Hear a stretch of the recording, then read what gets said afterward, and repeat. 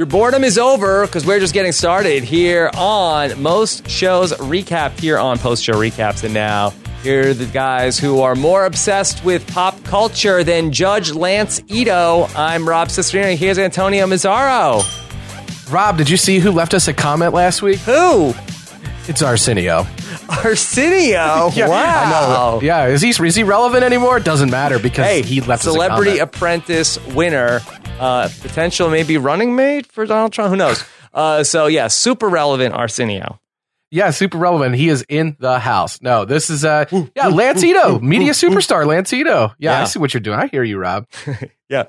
So we are ready to go and ready to talk about The People versus O.J. Simpson, a catch-up. So many people have been asking us to talk more about this show. So here we are. We had a week where not too much going on in terms of new shows. And also Josh Wigler is on assignment celebrating his very happy birthday this week. So while he is out and about, we are going to be catching up on O.J., 6 episodes into The People versus O.J. Simpson on FX. Going to take a lot of your questions also along the way. Very excited to talk about this with Antonio, who knows so much about the O.J. case.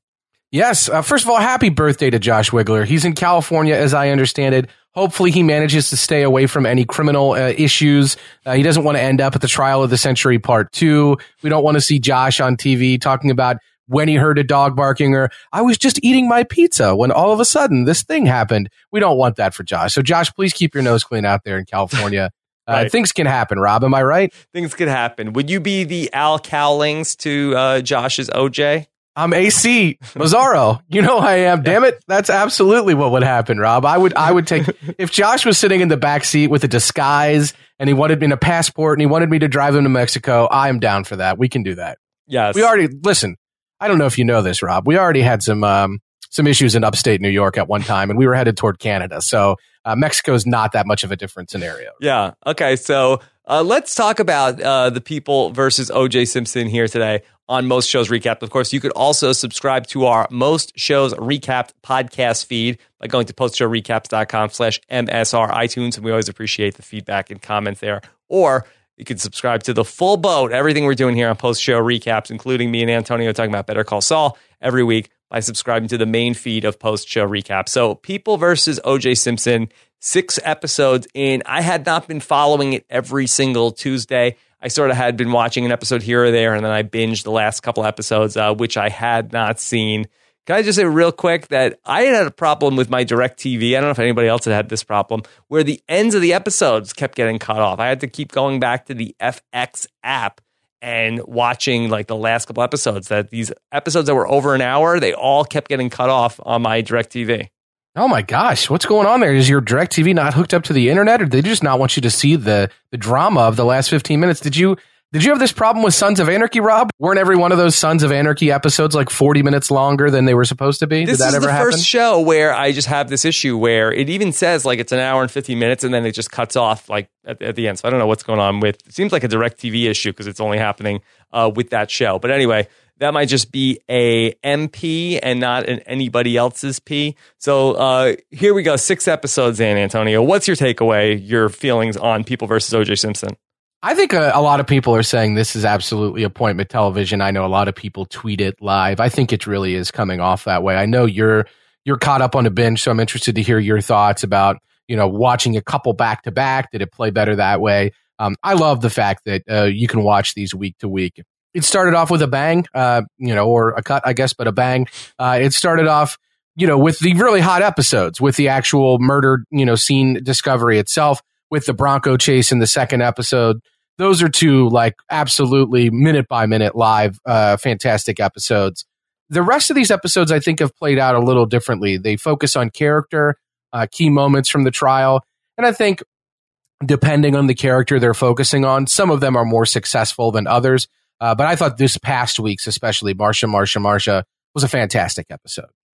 Yeah, I agree. I think that this week's episode was a high point in the series. And that's why I also feel like where I was kind of so-so on this show early on, I think that the focus more in these last 2 episodes really onto Johnny Cochran, and then this week onto Marcia Clark. I feel like that has been far more compelling than a lot of the stuff that we were dealing with in the first couple of weeks of the show, when we were dealing with the main characters being Shapiro, being Robert Kardashian. I felt like that those were probably the most cartoonish people in the show, but I really think that as we focused on the 2 lawyers, specifically the episode on Marcia Clark, I think she is far and away the most interesting character on the show.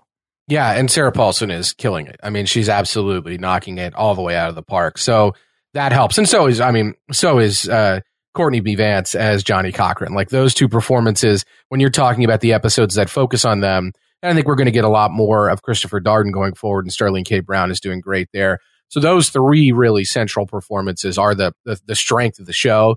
And I think that as we've turned to those performances, the show is compelling, not just because the trial is very pulpy and kind of popcorny and fun to remember, but that because those 3 performances are really great, and focusing and falling back on those 3 dramatically, and the nuance that they're bringing to the roles is doing a lot of favors for the show. It's really, really doing well. And the less Kardashians, the better, I think, seems to be the focus. It's funny, people don't even want to keep up with them back then, Rob.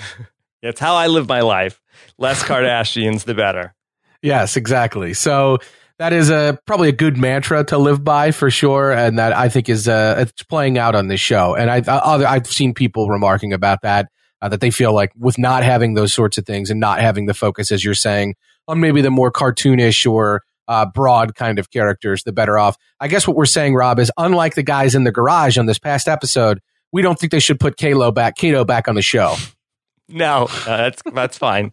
That's fine. I mean, this episode, I felt like it really humanized Marcia Clark here. And, you remember all these people as just sort of like these characters on a show. At least that's how we perceived them back in the original 1994, 95 version of everything that went on. But just to see everything that Marcia Clark was ultimately going through as being this woman who was divorced and also trying to raise these kids and dealing with this custody battle that was ongoing with her ex-husband, and just to have the stress from this trial.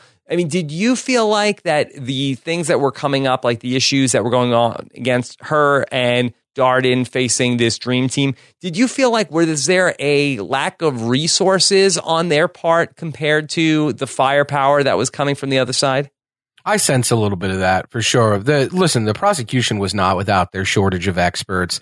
Their case was pretty well planned out. There were some key blunders within the context of their case, and some things that they, depending on who you ask, they ignored or they forged on forward in spite of, that were not great. I don't think that the lack of resources hurt them significantly. For example, they had jury consultants. We saw that in the show.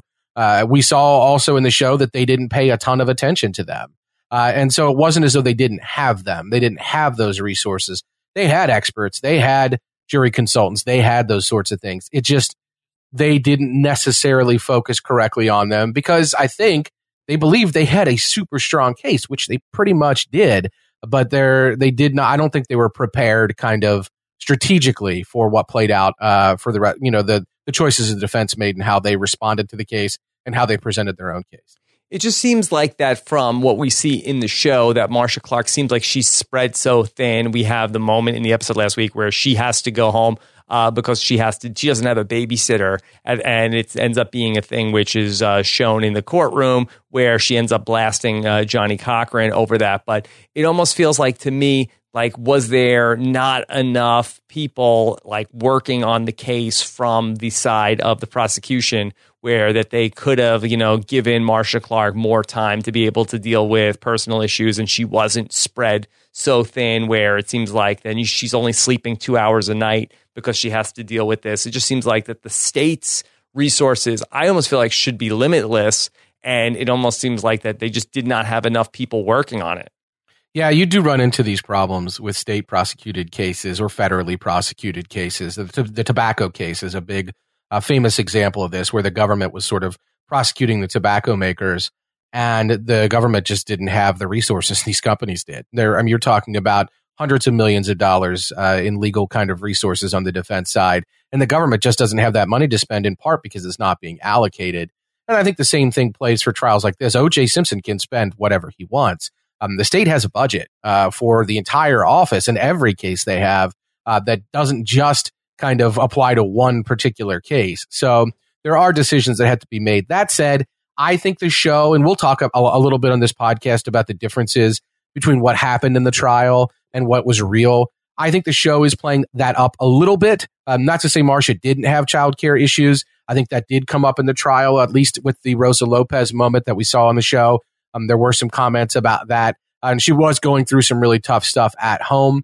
But I think there were other attorneys that were working in this case besides besides the heart attack that happened to take Bill out of the case, Bill Hodgman out of the case. I think there were other attorneys from their office who were working on the case and who were working with witnesses at different times that we just haven't seen. So it wasn't as though it was just those two throughout once Bill was gone. There were other people that were working on the case and even behind the scenes that we just haven't really seen in the story because they're not central to it. And then in addition to the performance from Sarah Paulson as Marcia Clark, the other two real standouts for me have been the Courtney B. Vance as Johnny Cochran, and then also the Chris Darden played by Sterling Brown. Why don't we start with Johnny Cochran, I should say, who really had a lot of the fifth episode centered on him, and also then his relationship with Darden. And I really felt like coming into this, I was confused in the first episode when we talked about that, because I felt like I don't understand why the show is giving Johnny Cochran such a great edit, such a winner's edit. I felt like when we talked about the first episode, it was confusing to me because I couldn't wrap my head around why that here's O.J. Simpson, who I don't think that we're going too far out on a limb saying that he killed two people. O.J. killed two people. Okay, I don't know if that's a controversial statement or not. And here's Johnny Cochran, who is going to help him get away with murder. Like, does that make him an accessory to these terrible crimes that he did? But I think that the show has done such a really good job of showing you the world from Johnny Cochran's perspective, and the way that the fifth episode opens up with Johnny Cochran being harassed by the LAPD going back to 1982, and to see the world through his lens. I think that the show's done a really good job of making you understand why Johnny Cochran is who he is in this case. Yeah, and why kind of he was the right person at the right time to present the case that he presented, and why that was appealing. I think that that's a really huge deal. If we recall, the show started with footage of Rodney King and the kind of LA riots kind of stuff and the discussions therein.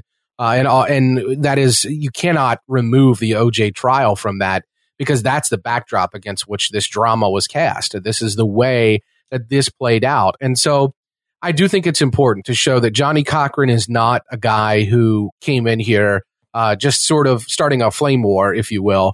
He came in with experience. This is not somebody who was not from California. His family was not from there. They moved there. They had relocated there from the South, but he was from there. He was raised there. He had worked there.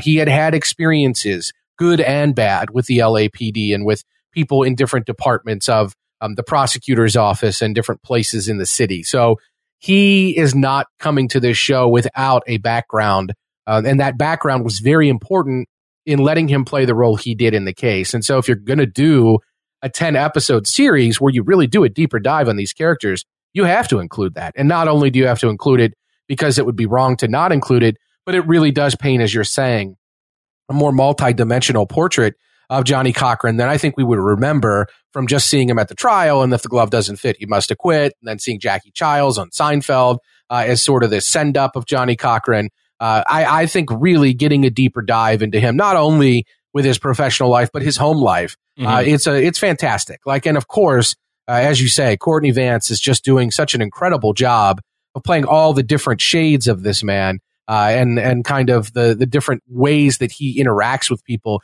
the lengths he's willing to go to, like redecorating OJ's house, in a non-funny kind of thing, trying to talk to an ex about some domestic violence issues in Johnny Cochran's past, which were very real things that were accused, or that did, that record is out there. Like, he was accused of those things. So he is a very nuanced guy, and I think we're getting a more nuanced critique or portrayal of his role in the trial, and I think that's fantastic. And the Phil Morris, Jackie Childs character from Seinfeld, I think that probably did such a disservice to Johnny Cochran in terms of like who he was and what he was about, because, the Seinfeld character, which is a very funny character, is not necessarily, he doesn't have an agenda other than money, it seems like, that character. And I think that the Johnny Cochran that we're seeing here does not seem to be motivated by dollar signs.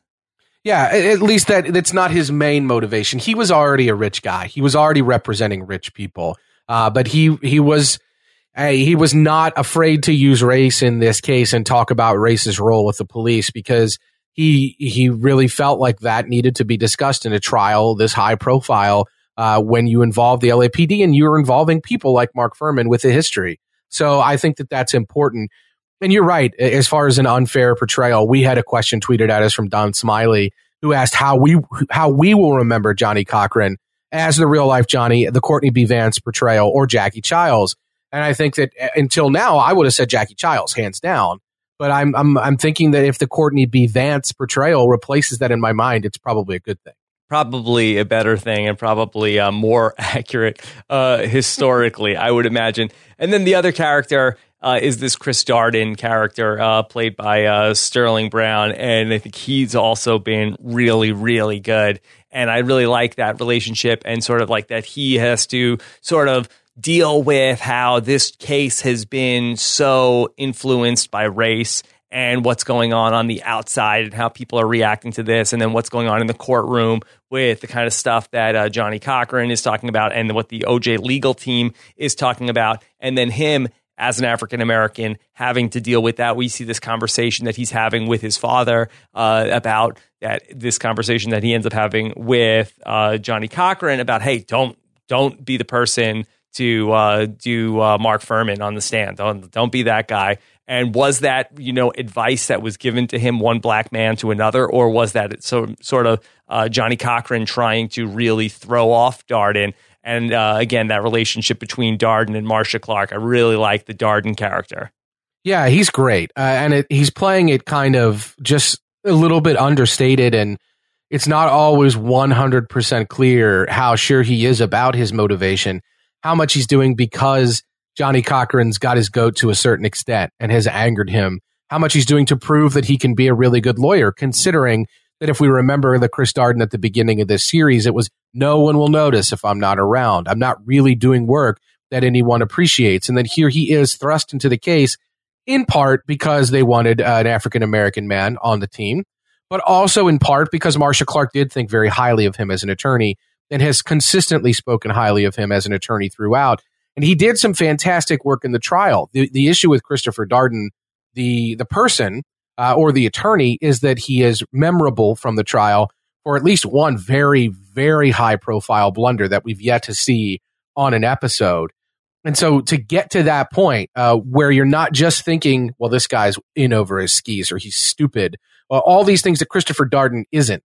You don't want it to just come off like Christopher Darden's dumb and he made a dumb mistake, or he's rash and he made a rash choice. You have to inform it by everything that's come before it, with Johnny Cochran, with the role in the community, with Marcia Clark, and with his role as an attorney in general, professionally, regardless of race or relationship. And I think that that's what we're getting out of this Chris Darden character, is all of that, so that when these mistakes do happen, we don't just think like a one-word thing like dumb or he's an idiot or whatever. We think, well, this is why it happened. All these things that came before it.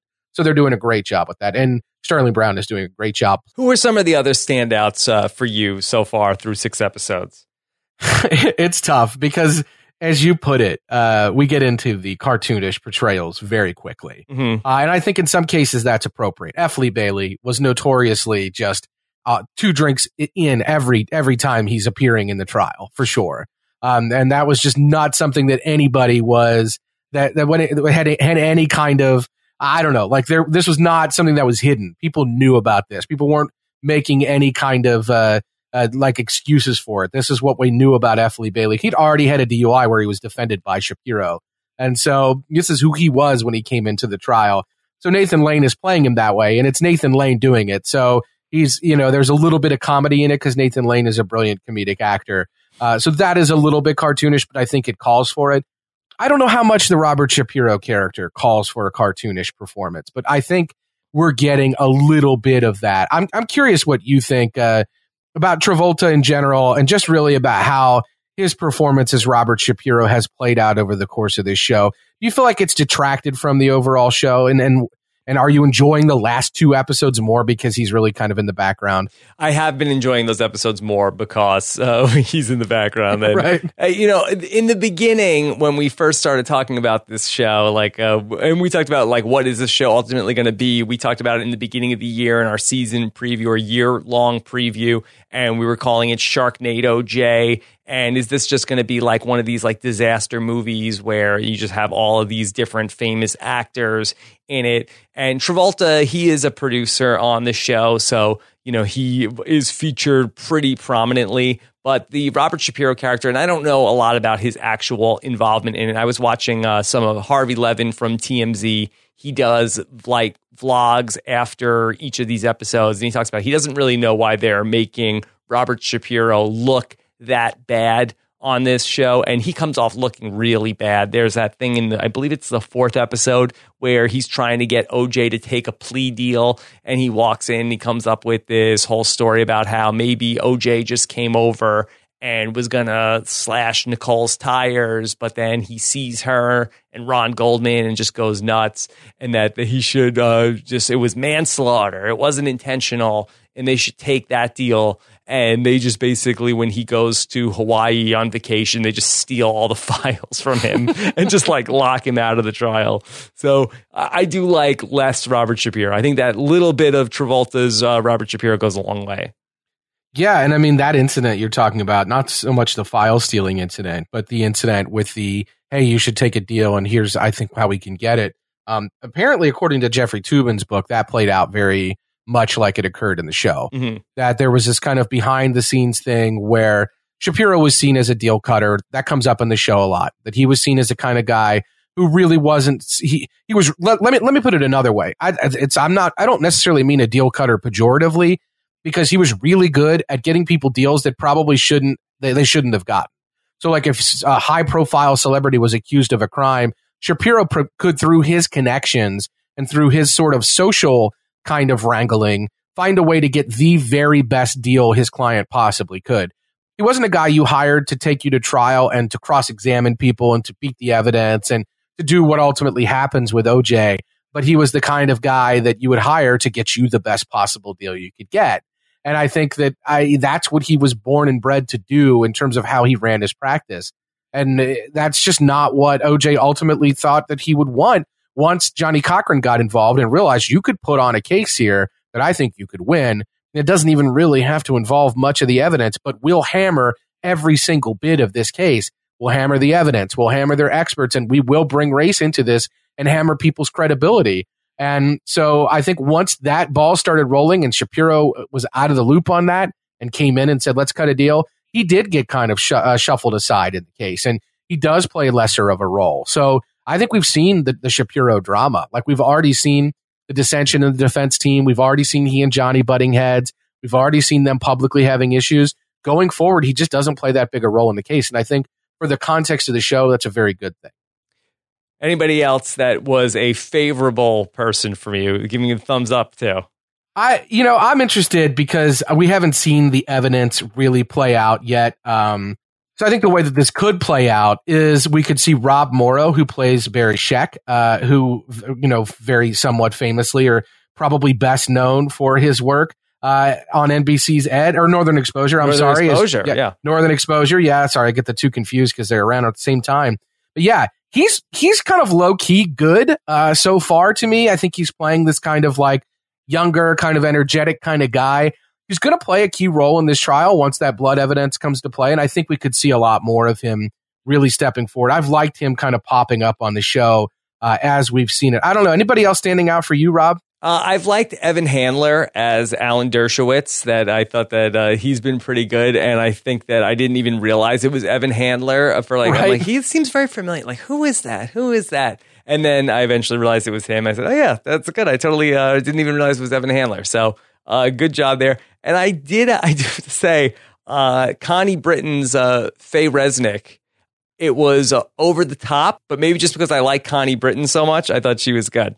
Yeah, no, I love Connie Britton, and it's not really that over the top if you kind of look at the role Faye Resnick played in the case, and the whole thing about the Brentwood, hello, Rob, hello, like that's a real thing. Like that's something that was talked about in the case. The book did come out. She was sort of exactly what Connie Britton brought to the role. So I thought that was kind of, you're right, that was kind of a great little, just kind of a smaller performance. And I really like the way she kind of popped on the show for sure. Yeah. So let's talk about maybe some other people that it is not working. Who are some of the people that you are giving a guilty verdict to? Well, we talked about Robert Shapiro and John Travolta's role as Robert Shapiro. He's guilty. He's fingerprint him, Rob. Like throw him in. He's done. Rack him up. I think that, we could also talk that way about David Schwimmer playing Robert Kardashian, if we're being honest. Ross Kardashian is still alive and well. He has not, again, faded into the background of the case, thankfully. That keeps us out of the Kardashians. But he is just, I don't know what he's sycophantic, he's sad, he's pathetic. He played all those things out early on. And I think that made some sense because why else would he read the suicide note that seemed to be an admission of guilt on television? Yeah. Unless he was weird like that emotionally. So Uncle that's Juice. Uncle Juice. Yeah. Your Uncle Juice is here. Yeah. Ridiculous. So I don't know. The less David Schwimmer on the show going forward, the better. He's also the gateway to more Kardashian stuff. Yeah. Which we don't need. Like, we don't need that. I think a lot of people have basically said that that's a major problem they have with the show and that other episodes have been better without them. It's just a different show. It's like the stuff with Marcia Clark and Johnny Cochran and Chris Darden. That is a top tier drama. It's fantastic. And then we go and just get into this cartoony Kardashian and Robert Shapiro, John Travolta stuff. And it completely takes me out of it. Yeah, and me too. And I think that I understand the point they wanted to make. We talked about this a little bit at the when we did the kind of the premiere recap, where this was the trial of the century and it was being played out on TV. And these kids were raised in an environment where they realized their dad was a celebrity and on TV all the time, and seeing their dad on TV had to have affected them. And that this trial, more than anything we've really seen, made celebrities out of random people. A juror who was kicked off of the jury became had a pictorial in Playboy. People sold book deals that were alternate jurors, Rob. They were alternate jurors kicked off. They had book deals, like when they were only in the jury for a matter of a few months. So this was a sensational trial. So to see these people being made into celebrities and talked about on the nightly news all the time and all of that, for these kids to see that, there's no doubt it would have had an impact. If this show wants to suggest that's the toxic mess that created the sludge that is the Kardashians, fine. Like if they want to say that, fine. But I think that a little bit goes a long way, and we've already had more than a little bit. So I'm done. I've had enough. I don't want to see any more. What about Judge Ito? I'm liking Judge Ito. I think they've done a decent job of showing Judge Ito. We joked about it at the top there about Judge Ito, like, oh, Arsenio, so famous. Did you see this? I can't help but tell you. But that was a huge aspect of Lance Ito. He's bringing in celebrities, giving people key trial access, seats, whatever. He knew about the TV. But the bigger aspect of Lance Ito that I don't think we've seen from the performance, or really, and not that Kenneth Choi's doing anything wrong. I think it may be just sort of, there haven't been the scenes to really play it out. Judge Ito was an equivocator, and he was probably doing more to try to not come off very negative throughout the trial and to try to be fair in instances where maybe he didn't even need to be fair, that it was ridiculous that he would even give people time to be heard on certain issues. And I think that hasn't really come across on the show yet, that Judge Ito is doing kind of what other judges wouldn't do in terms of dragging the trial out by giving everybody their fair shake and really letting everybody have what they should have or what he thinks they should have, lest anyone give him any backlash about anything. So if anything, I haven't seen that in the performance or the characters' kind of scenes. We might get some of that going forward. I would hope so. All right. How about the man of the hour? How about O.J. Simpson as played by Cuba Gooding Jr.? Are you in or out on the O.J. performance through 6 episodes? I'm mostly out. I mean, I don't know where you are. I think you're probably with me. Yeah. I almost wish OJ wasn't in the show. It's like I love this story about the people that are in this sort of insane trial that they didn't realize was going to have, that maybe maybe Johnny Cochran knew it was going to get like this. But for these other people on the prosecution side, like, I think that story is so interesting, and I just feel like I don't want to see OJ. You want the people versus no Jay. Right. Is what you want. I understand that. And it's interesting because I think they really do want to show a little bit of kind of the fact that OJ was a little bit of a loose cannon, that he was volatile, that he was whiny, that he was kind of prone to doing the kind of things that would lead him to kill people ultimately, that he maybe had anger issues, that he had all these other issues. The problem is that comes off as really one note. The issue is, let's say you give OJ nuance. Then what are you doing? Like, you're humanizing a murderer? I think they have to be very careful with that. And I think that makes the performance very difficult. One thing I will say that we haven't seen a ton of, and maybe we'll see it with the glove, but if you'll recall, and I think one of the things that people who really watch the trial were very uncomfortable with is OJ was hamming it up a lot of the time. He was having the time of his life, for the cameras and showing that the glove doesn't fit, and he was really smug. And I think the best scene so far that really captures how that trends from smug into really monstrous and creepy was the scene with the casket, and when he goes and kind of walks up there, just to know that happened and that a person was capable of doing that after having committed these crimes. I think that we haven't seen enough of that kind of crossing the line with the OJ role. And I don't want to knock Cuba for that, because I don't see the scenes that are written where those choices could be made.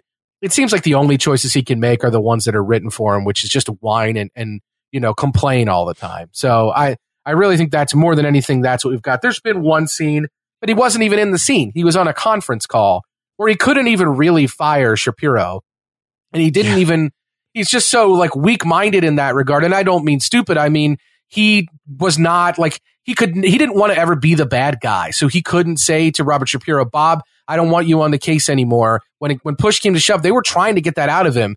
People were even taking sides against Robert Shapiro in that call. And Juice was just kind of like, well, Bob, I think we should, maybe, like, he was very kind of equivocating about that. That's a good scene that kind of jibes with how Toobin wrote about O.J. Simpson in the book.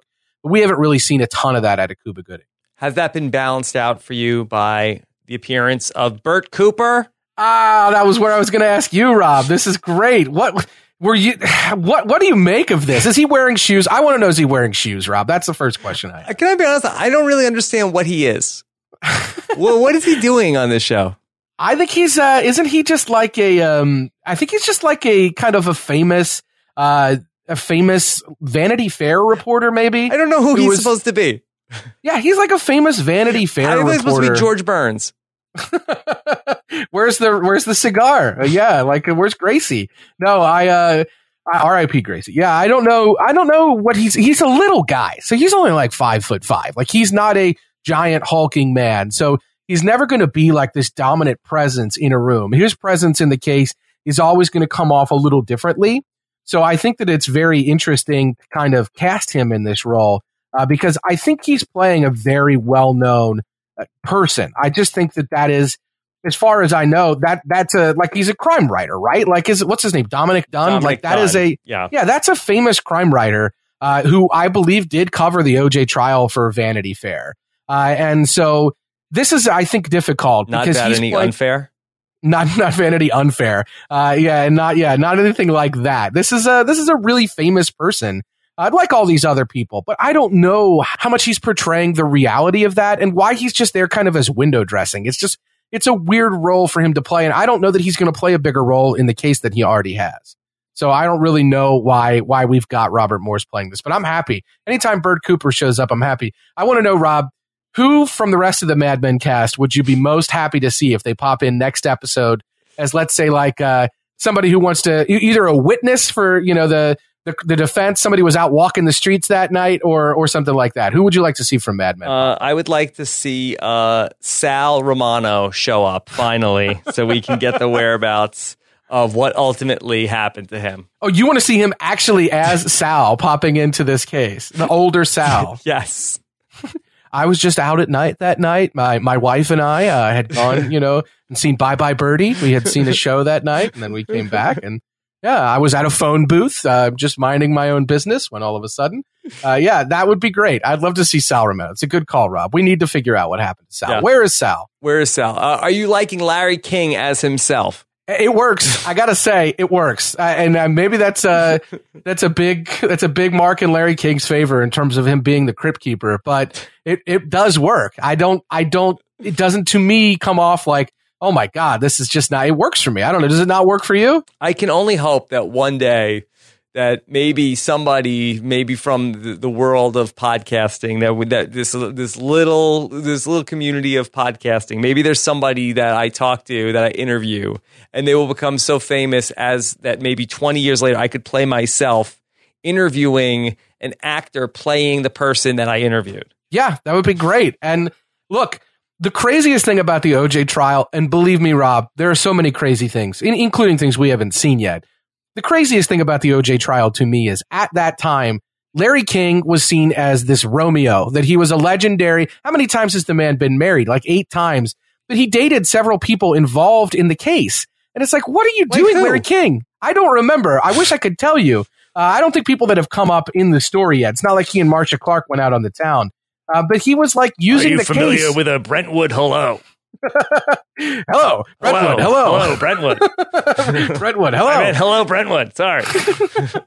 Well, it's funny you mention that because the reason I bring this up is that he's, I guess, notorious for this. Connie Britton was on Jimmy Kimmel Live talking about her role and kind of how she popped up. And she really told a story about how Larry King on the set was getting pretty saucy, real feisty. And, it was really kind of, playing it up. So he's talking about how much he loved Faye Resnick. And, I'm back, baby. Just really, he's pushing it. So he's like, I think he said I think he came on to Connie Britton and outside of the shooting. So Larry King, just a legendary Mac. Who knew? All right, Antonio, I know you followed very closely trying to find any discrepancies from what actually happened and the fiction of the show or what has been embellished for the show. What have been some of the major discrepancies between what actually went down and what we're seeing on this show? Well, so the first thing I should say, and Marcia Clark gave a pretty solid interview that we can also link with Vulture this week after this big Marcia Clark episode about what they're getting right and what they're not. And the key real takeaway in terms of changes or things that are different is that the show ultimately is hitting the kind of tone and relationships, and they're not falsifying drama in that regard. There was drama, for example, between Shapiro and between Johnny Cochran. Did everything play out exactly the way it did, scene by scene, line by line in real life? We don't know, but we know that there was definitely drama. We know that there was a relationship between Marcia Clark and between Christopher Darden. We don't know exactly what form that relationship took. We don't, but to say that Chris Darden wrote in his book that they would they would sit up at night drinking wine working on the case and listening to R&B music. So that scene, did they dance? No. Marcia Clark claims they never danced, but she said did we sit up like that at night? Who's that lady? Oh, I like this one, Rob. Yeah, so does Kendrick Lamar. This is Let's listen to some Seal. We should. Oh man, we can get a Kiss from a Rose. That would be great, Rob. Yeah. If we could get some Kiss from a Rose, that'd be a big hit. Let's get perms, Rob. Do you want to get perms together? Yes. I've seen you outside the barber shop there. I understand you have a hard time sometimes getting in first. Yeah. Getting a cut in line, but not getting a haircut. Yeah, getting cut in the cut. But yeah, this is we get perms together. But I'm not going to get a perm without Josh. So if we're going to get perms, we need to have the three of us on board. Okay. But yeah, they're nailing that. They're really nailing like the essence of these things without really getting the specifics right. So for example, the incident with Rosa Lopez we saw this last episode that happened. They wanted to call her out of order because she was threatening to leave the country. She didn't like the publicity that she was getting. She wasn't sure. She was changing her story. That all did happen. It didn't happen specifically that Marcia Clark was like, as soon as they brought her up, like, I can't do it. I've got childcare tonight. It was a longer thing where she had told the court what time she needed to leave that day. A long time before that, it wasn't going to be an issue. Then she was several hours late. Then when she showed up, Marcia Clark was like, hey, listen, I'm going to have to leave court, remember? And Judge Ito was like, oh, yeah, I remember. We'll do this tomorrow. Like, it didn't play out exactly the way it played out on the show. So you changed that a little bit for dramatic effect. But Marcia Clark was absolutely in the context of a divorce. Marcia Clark's husband absolutely did petition for full custody in the middle of this trial. They did publish a nude photograph of Marcia Clark in the National Enquirer.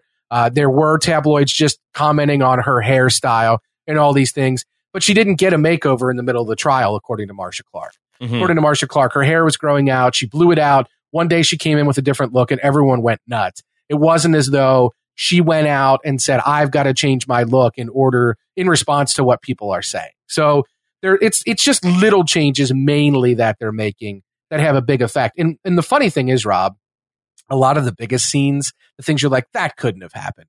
There's no way that Johnny Cochran drops the N-word to Chris Darden after this huge rant in court about it. And that's exactly what happened. So even these big moments that seem like there's no way it happened, that they did happen that way. But there's little changes. Like the other thing in this last episode, you see Johnny Cochran laughing it up with the guy from True Blood, Chris Bauer, laughing it up outside the court about, I can't remember that guy. Like, oh, we used to do this. This is great.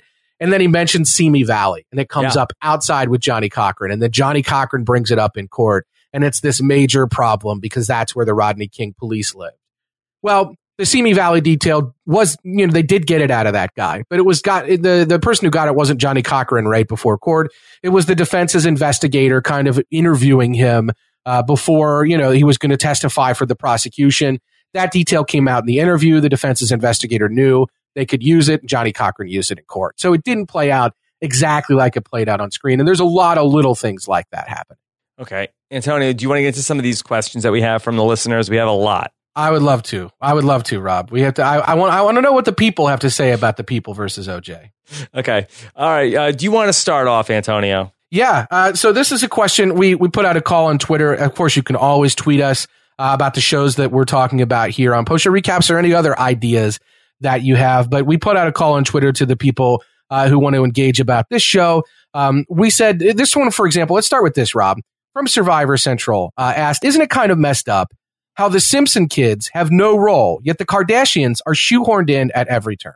I would not say that I was missing the Simpson kids. I think that the Kardashian kid thing is annoying, but I understand why they're there. I understand the relevance, but I haven't been missing the Simpson kids. Did you feel like the Simpson kids have a bigger role that you feel like the show has ignored? Are we talking about Bart and Lisa? I'm not sure. No, this is look. There are two different sets of Simpson kids, and I think that's the first thing. And the first, so you've got the two young kids that OJ had with Nicole, and I think that you can't really bring them into the trial too much without it being super manipulative, them crying. We did see earlier in the season, there was a voicemail that the daughter left. Like, Mommy, where are you? Can you come get us from the police station? What's happening? That's a voicemail, unfortunately, that actually was left. That did happen. Mm-hmm. So we saw that play out with Nicole and OJ's kids. I think probably the more interesting kind of role that we haven't really seen. The reason I think it's more interesting is that some people speculate that Jason Simpson, OJ's son from a previous marriage or previous relationship, may have actually had a role in the killings, that he may have had a role in the crime. People have suggested that Jason Simpson has, anger problems. There's a lot on record about Jason Simpson. So he hasn't really played a bigger role in this case. We saw him kind of running out of the house when OJ was after the Bronco chase. We've seen him in the show. He's a character in the show, but he hasn't been a bigger character in the show. And I think that, you could say that could we get a Jason Simpson scene instead of every Kardashian scene we've had? Yes. And maybe that would be more interesting. So I think that there's something there with Jason Simpson for sure. Then OJ's daughter is the other kind of character that could play a role. She does testify in the trial, but she didn't really play a huge role in the trial and doesn't have the kind of salacious sort of background as Jason Simpson, so there isn't as much there. Okay, this is from Laura Olson wants to know, with the issues like the DNA tampering hold water today, and what about the knife that they found that they were talking about last week? Can he be tried again?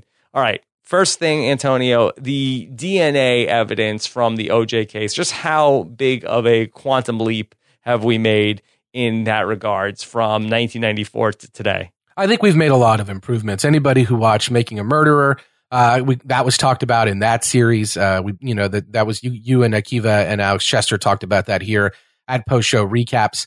So there has been significant growth in that area. That said, we haven't really covered the significant concerns with the blood evidence. We haven't seen the full expert kind of testimony here. That plays as much of a part in the defense's case, I believe, as anything else. So we will see some of that, and some of these experts really get hammered in court, kind of open court. I think we're going to see that on the show. As far as the tampering goes, I mean, look, it's not like the DNA evidence wasn't good in this case, and it's not like there were some problems with the case, but it was really questionable. I think the bigger issue was how complex that evidence was at the time and how it was harder to understand. So I think the problems with OJ, maybe they would be presented better these days. The DNA evidence would be, people are more used to it. It's more understandable to lay juries that aren't, scientific experts. So I think the evidence may have played better modern times rather than, the tampering. As far as the other question about the knife, I think Laura's talking about not the knife last week on the show, but the knife that was allegedly found on O.J. Simpson's property that was in the news. Rob, did you see this? Yeah, that there was actually like breaking news. I was getting like alerts on my devices about a knife was found at O.J. Simpson's house, and it made it sound like, they found the murder weapon. This is the knife that was used in the murder was found at O.J.'s house. Yeah, and Tia Town Sean had also tweeted a very similar question. The thing here, and Marcia Clark has weighed in on this. There was a knife allegedly found at OJ's house. There's been some reconstruction and some kind of shifting in the landscape there. Things have been torn up, dug up, knocked around. And apparently during one of those processes, a person who was working at the house found a knife at the property. And that knife was given to an LAPD officer, because that's what you would do. You'd call the police and tell them, hey, found a knife at the O.J. Simpson house. Maybe this is a murder weapon, like whatever. That officer didn't do anything with it. He sat on it and didn't do anything with the evidence for a very long time. What, like a couple days? Oh, yeah. He went back to Simi Valley. No, Rob, for like 15 years, or more, 25 years, however long it's been since this trial is essentially, give or take a few years, how long he sat on this. This wasn't found a couple months ago. This was found decades ago. And then at the end of his career, he's, retiring or whatever. He's like, I've got this piece of evidence. This is just this, this one thing that I've got, this hangnail I've got to cut off before I quit. I better turn this in. So, right. And it was because of the show, right? That he had realized from the TV show? Yeah, I think that was part of it. I think that brought it back into the news. No, I don't know what this guy's deal is. The kind of secret thing, and this comes up in Toobin's book a lot. It's come up on the show a little bit, especially with the previous calls that Nicole made. Is that OJ really had such a cozy relationship with the LAPD. He would let them come over to his house and use his tennis courts. He would hang out with certain officers from the LAPD several times in the course of a month. These were his friends socially. He was not somebody who was anti-police, and the police were not anti-him. He'd done a lot of work with them and for them. The police are my friends. And I think that Schwimmer mentioned that. Ross Kardashian mentions that in the show. Like, a lot of these cops are here all the time, and that might be a good thing for the show. Like, for the trial, we may bring that up. So it is, I think, here's life imitating art or art imitating life here. a police officer who gets evidence on the OJ trial and does nothing with it. Right. I don't know what his motivation was. So as far as it goes legally, just quickly, there would be chain of custody issues with whether that evidence was even trustable in trial, whether it had been preserved properly, whether it had, you could trace the custody of it. And I don't think it would ever even come up in trial. There's also double jeopardy issues where, OJ's already been found innocent of this murder. Spoiler alert. So in a criminal trial, he's really probably not going to be able to be retried absent some really specific circumstances like a federal involvement or things that aren't just not going to happen from this knife coming into play. And then the third question about the knife would be, would there even be any evidence on it? Would DNA be able to be preserved for that long in the condition that it might have been? The answer to that is possibly. So I do believe they are doing some testing on it. I do not think it is believed that this knife is the knife that was used in the commission of the crime. I think it doesn't fit the profile that the medical experts believe the weapon that was used in the crime would have fit. Yeah, but how did this become such a big story then? It seems like, it's definitely not the knife that was used in the murder, but it did seem like that was sort of like not discussed until well after they did press conferences and all this stuff. Yeah, I don't know, man. You tell me what people want nowadays, Rob. I don't know. It's just, this is the world we live in. How are you getting an alert on your phone about this? I mean, it is still the trial of the century, even though we're in a new century. So this is, I think people want to find evidence. People would love to find out who did this. And people would love to, know more about the case than we already know. People would love new updates on this thing. So there you go. We're craving it, Rob. We want more info. Okay. What else, Antonio? So this is a question that I think that this comes from the great AJ Mass, ESPN's AJ Mass, who podcasts with us frequently here at Post Show Recaps.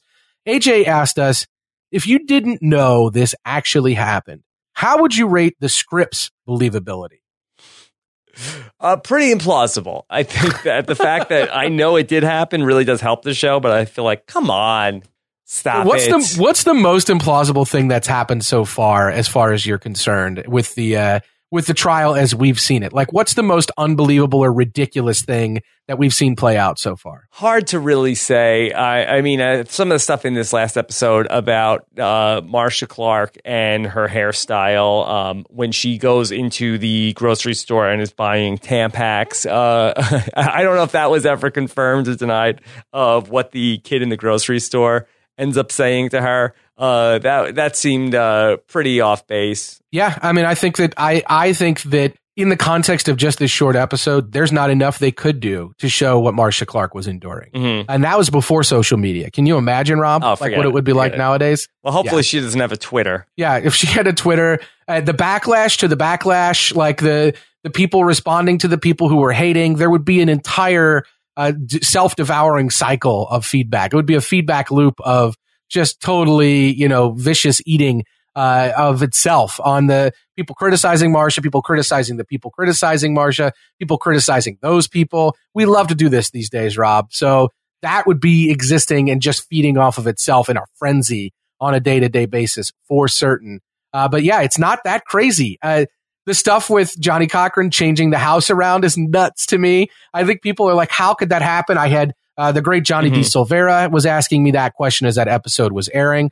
Like, how can this happen? But it wasn't an active crime scene anymore, so you could redecorate it however you want. And, they took some advantage of that. And that all played out that kind of way. I mean, so this whole trial is truly unbelievable, but I don't know. Sometimes the truth is stranger than fiction for sure. Okay. What other questions do we have, Rob? How about Edward Morris wants to know, this may be too late, but was Judge Ito that much of a fame whore as the show tells us? More. I think more. More? I think more. Yeah, I really do think more. Again, and I'm basing this on reading Jeffrey Toobin's book again, which, is available now if you're not watching the commercials in the show where they pimp it out every episode. But it's an interesting book. It's not, people have said it's not totally accurate, but according to Toobin's book, Ito was more of a fame whore. That's what I kind of remember. I remember the dancing Itos. I remember Jay Leno. I remember kind of Judge Ito becoming a celebrity because of this trial and him loving it. So that was that. I think that the show's not even played that out. I think we have more to come on that front, to be honest. Okay. Brendan Fitzpatrick wants to know, Marcia Clark, Chris Dard, and Cochran, you could only give an Emmy to one. Who gets it?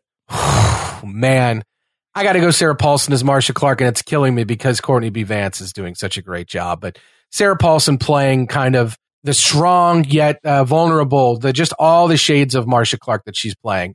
She's got it. I mean, she takes it for me. How about you? Yeah, get back to me at the end of the series. But after this week, after the Marcia brilliant episode, I would have to say give it to Sarah Paulson. All right. Yeah. And I think that's, we're on the same page there. Debbie Sapp wanted to know, replace Furman with a clean plate officer.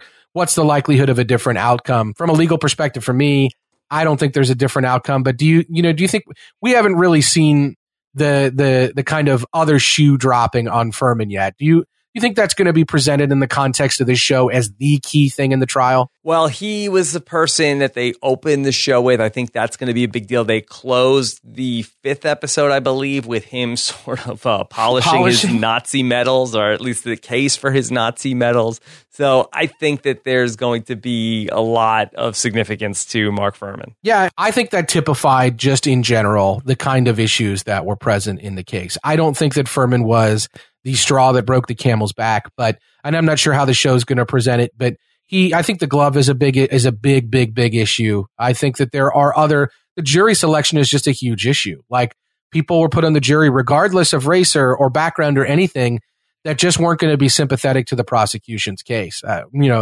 they could have decided they didn't belong on the jury, but Marcia Clark had a lot of faith that the people that were on the jury would respond well to the prosecution's case. And that just wasn't the case. So I think that's a much bigger issue than any singular witness. What else do we have, Rob? Megan Z wants to know, Clark has said about Darden that the show is delivering the essence of our relationship. What is the essence of Rob and Antonio's relationship? I think you're looking at it, right? Is this it? I mean, when we, podcasting together, Rob, speaking to each other through microphones, I don't know. We haven't shared a lovely moment with the Isley brothers playing in the background yet. Right. That's the essence of Josh and my relationship is a little bit like that with pizza involved. I don't know. What do you think? Yeah. Is it more similar to the OJ and Rob Kardashian relationship? Yeah. I'd love to have your kids call me Uncle Juice, Rob. That would be great if that could happen. Okay. Uncle Tonio. We can go with that. Uncle Tonio. Perfect. How about that? We could do that. All right, Robin, I think finally here, this is a good note to end on because we can bring it home. Mike, not in Parma, asks, would Rob's kids ever cheer Sesternino over and over at the TV if he was at a press conference? How would that play out, Rob? I think that Nicole would change the channel and say, let's watch something else. Let's watch something interesting. Daddy's on TV. Oh, it's all right. We can... Look, Ellen's on TV as well, kids. This is fine. We can go to Ellen instead. Yeah. I think hey, somebody's on TV really does not hold the same weight with like younger kids now because of all the different things between YouTube and AirPlay and stuff like that. Like, if I was growing up and somebody I knew was on TV, it would be a huge moment. I think that for kids now, because the TV is just another screen that they look at, I think that it's just not that big of a deal. Yeah, I think that's well put. I really do. And that's a shame because every time I see local news cameras anywhere out, like the most recent time, I was seeing Star Wars on the second night it was out, and the news cameras were everywhere when we got out of the theater. And like, hey, do you want to be interviewed about Star Wars? Absolutely. And I just want to say the most ridiculous things I can say. Like, just be a total anything short of Baba Booey is what I want to bring to that interview. And they usually don't make the air as a result. So that's unfortunate. But I'm trolling that left and right, hoping that my big break is coming. No, it's coming. Hang in there. Next Star Wars comes out in a couple of years. Yeah, I'll go full Wookiee by then. I just won't touch any of my body hair until then, and we'll see what happens. And maybe I can go full Wookiee, and we'll play it out that way. All right, Antonio, what's the hashtag here? Oh my gosh, I don't know. I just said Uncle Tony, and I'm still laughing about it. But do you have any suggestions? How about No J? Yeah, No J. How about that? NOJ. That'll work. Okay. Nodge. Nodge. All right. So that's going to do it here for us. Antonio, what's coming up next week on the Most Shows Recapped? Next week, it's a show you can watch the first 2 episodes of right now on Sundance TV's website. It's a show called Hap and Leonard. It's a limited show that is running. They're only going to do 6 episodes. It's an adaptation of a series of stories by novelist Joe Lansdale. And Hap and Leonard kind of roles are played by James Purefoy, who people probably know as Mark Antony from HBO's Rome, and Michael K. Williams, who people probably know as Omar from The Wire. Christina Hendricks from Mad Men also makes an appearance, as Rob does Jimmy Simpson, who is one of your favorites from House of Cards. Where's Cashew? Right? Is Cashew going to be in it? Not sure. We're going to have to tune in next week to Most Show's recap to find out. Yeah. Okay. So very excited about that. Also, we have been really going through the House of Cards season 4 on post-show recaps, so you can catch that. All of that, we are, I believe, at the time of this recording, about 9 episodes have been recorded of our season 4 recaps of House of Cards. Also, Antonio and I, the start of every week, Better Call Saul recaps as well. Looking forward to getting into episode 5. Antonio, can you believe it that we're going to be halfway through this Better Call Saul season? I can't believe it. I mean, it's just, it's going so fast, and not as fast as your House of Cards recaps, which I'm loving. But Better Call Saul, for a show that is taking its time, we're speeding through the season. So I can't wait to find out where we go next with Slip and Jimmy. Okay. And then also, we got all of our Walking Dead coverage as well. Look for that this weekend as well. All right. So, Antonio, very excited to be back again next week to talk more TV with you and every single week on Most Shows Recap. Looking forward to your comments on postshowrecaps.com. Anything else, Antonio? No, just I am really looking forward to Hap and Leonard. It looks like kind of a dark comedy, great setting. Looks beautiful. So if you have any kind of access to Sundance TV, go to their website, see if you can watch the shows for free. And I can't wait to talk about it next week. Okay, follow Antonio on Twitter. He's at AC Mazzaro. That's with 2 Z's, 1 R. I am at Rob Cesternino. We'll talk to you again soon. Take care, everybody. Bye.